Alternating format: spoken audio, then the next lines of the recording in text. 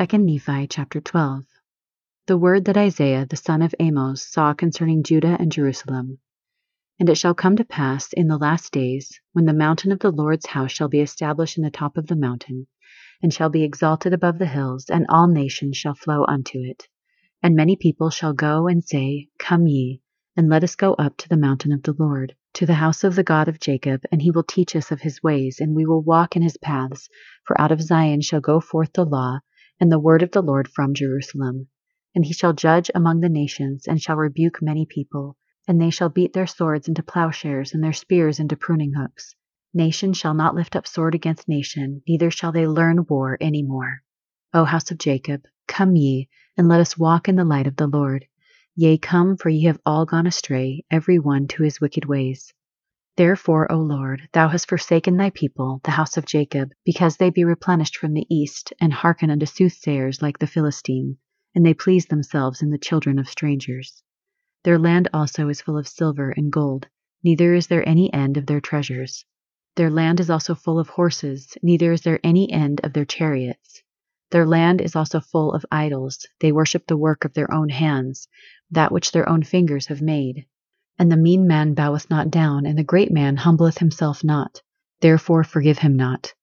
O ye wicked ones, enter into the rock, and hide thee in the dust, for the fear of the Lord and the glory of his majesty shall smite thee.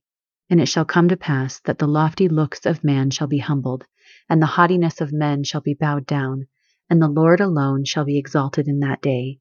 For the day of the Lord of hosts soon cometh upon all nations, yea, upon every one, yea, upon the proud and lofty, and upon every one who is lifted up, and he shall be brought low.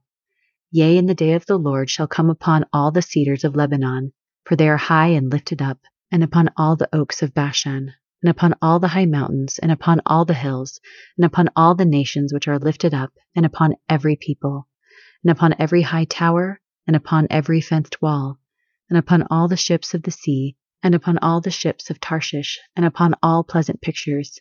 And the loftiness of man shall be bowed down, and the haughtiness of men shall be made low, and the Lord alone shall be exalted in that day.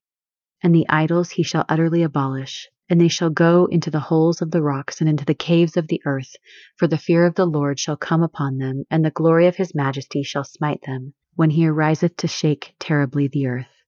In that day a man shall cast his idols of silver, and his idols of gold, which he hath made for himself to worship, to the moles and to the bats, to go into the clefts of the rock, and into the tops of the ragged rocks, for the fear of the Lord shall come upon them, and the majesty of his glory shall smite them, when he ariseth to shake terribly the earth.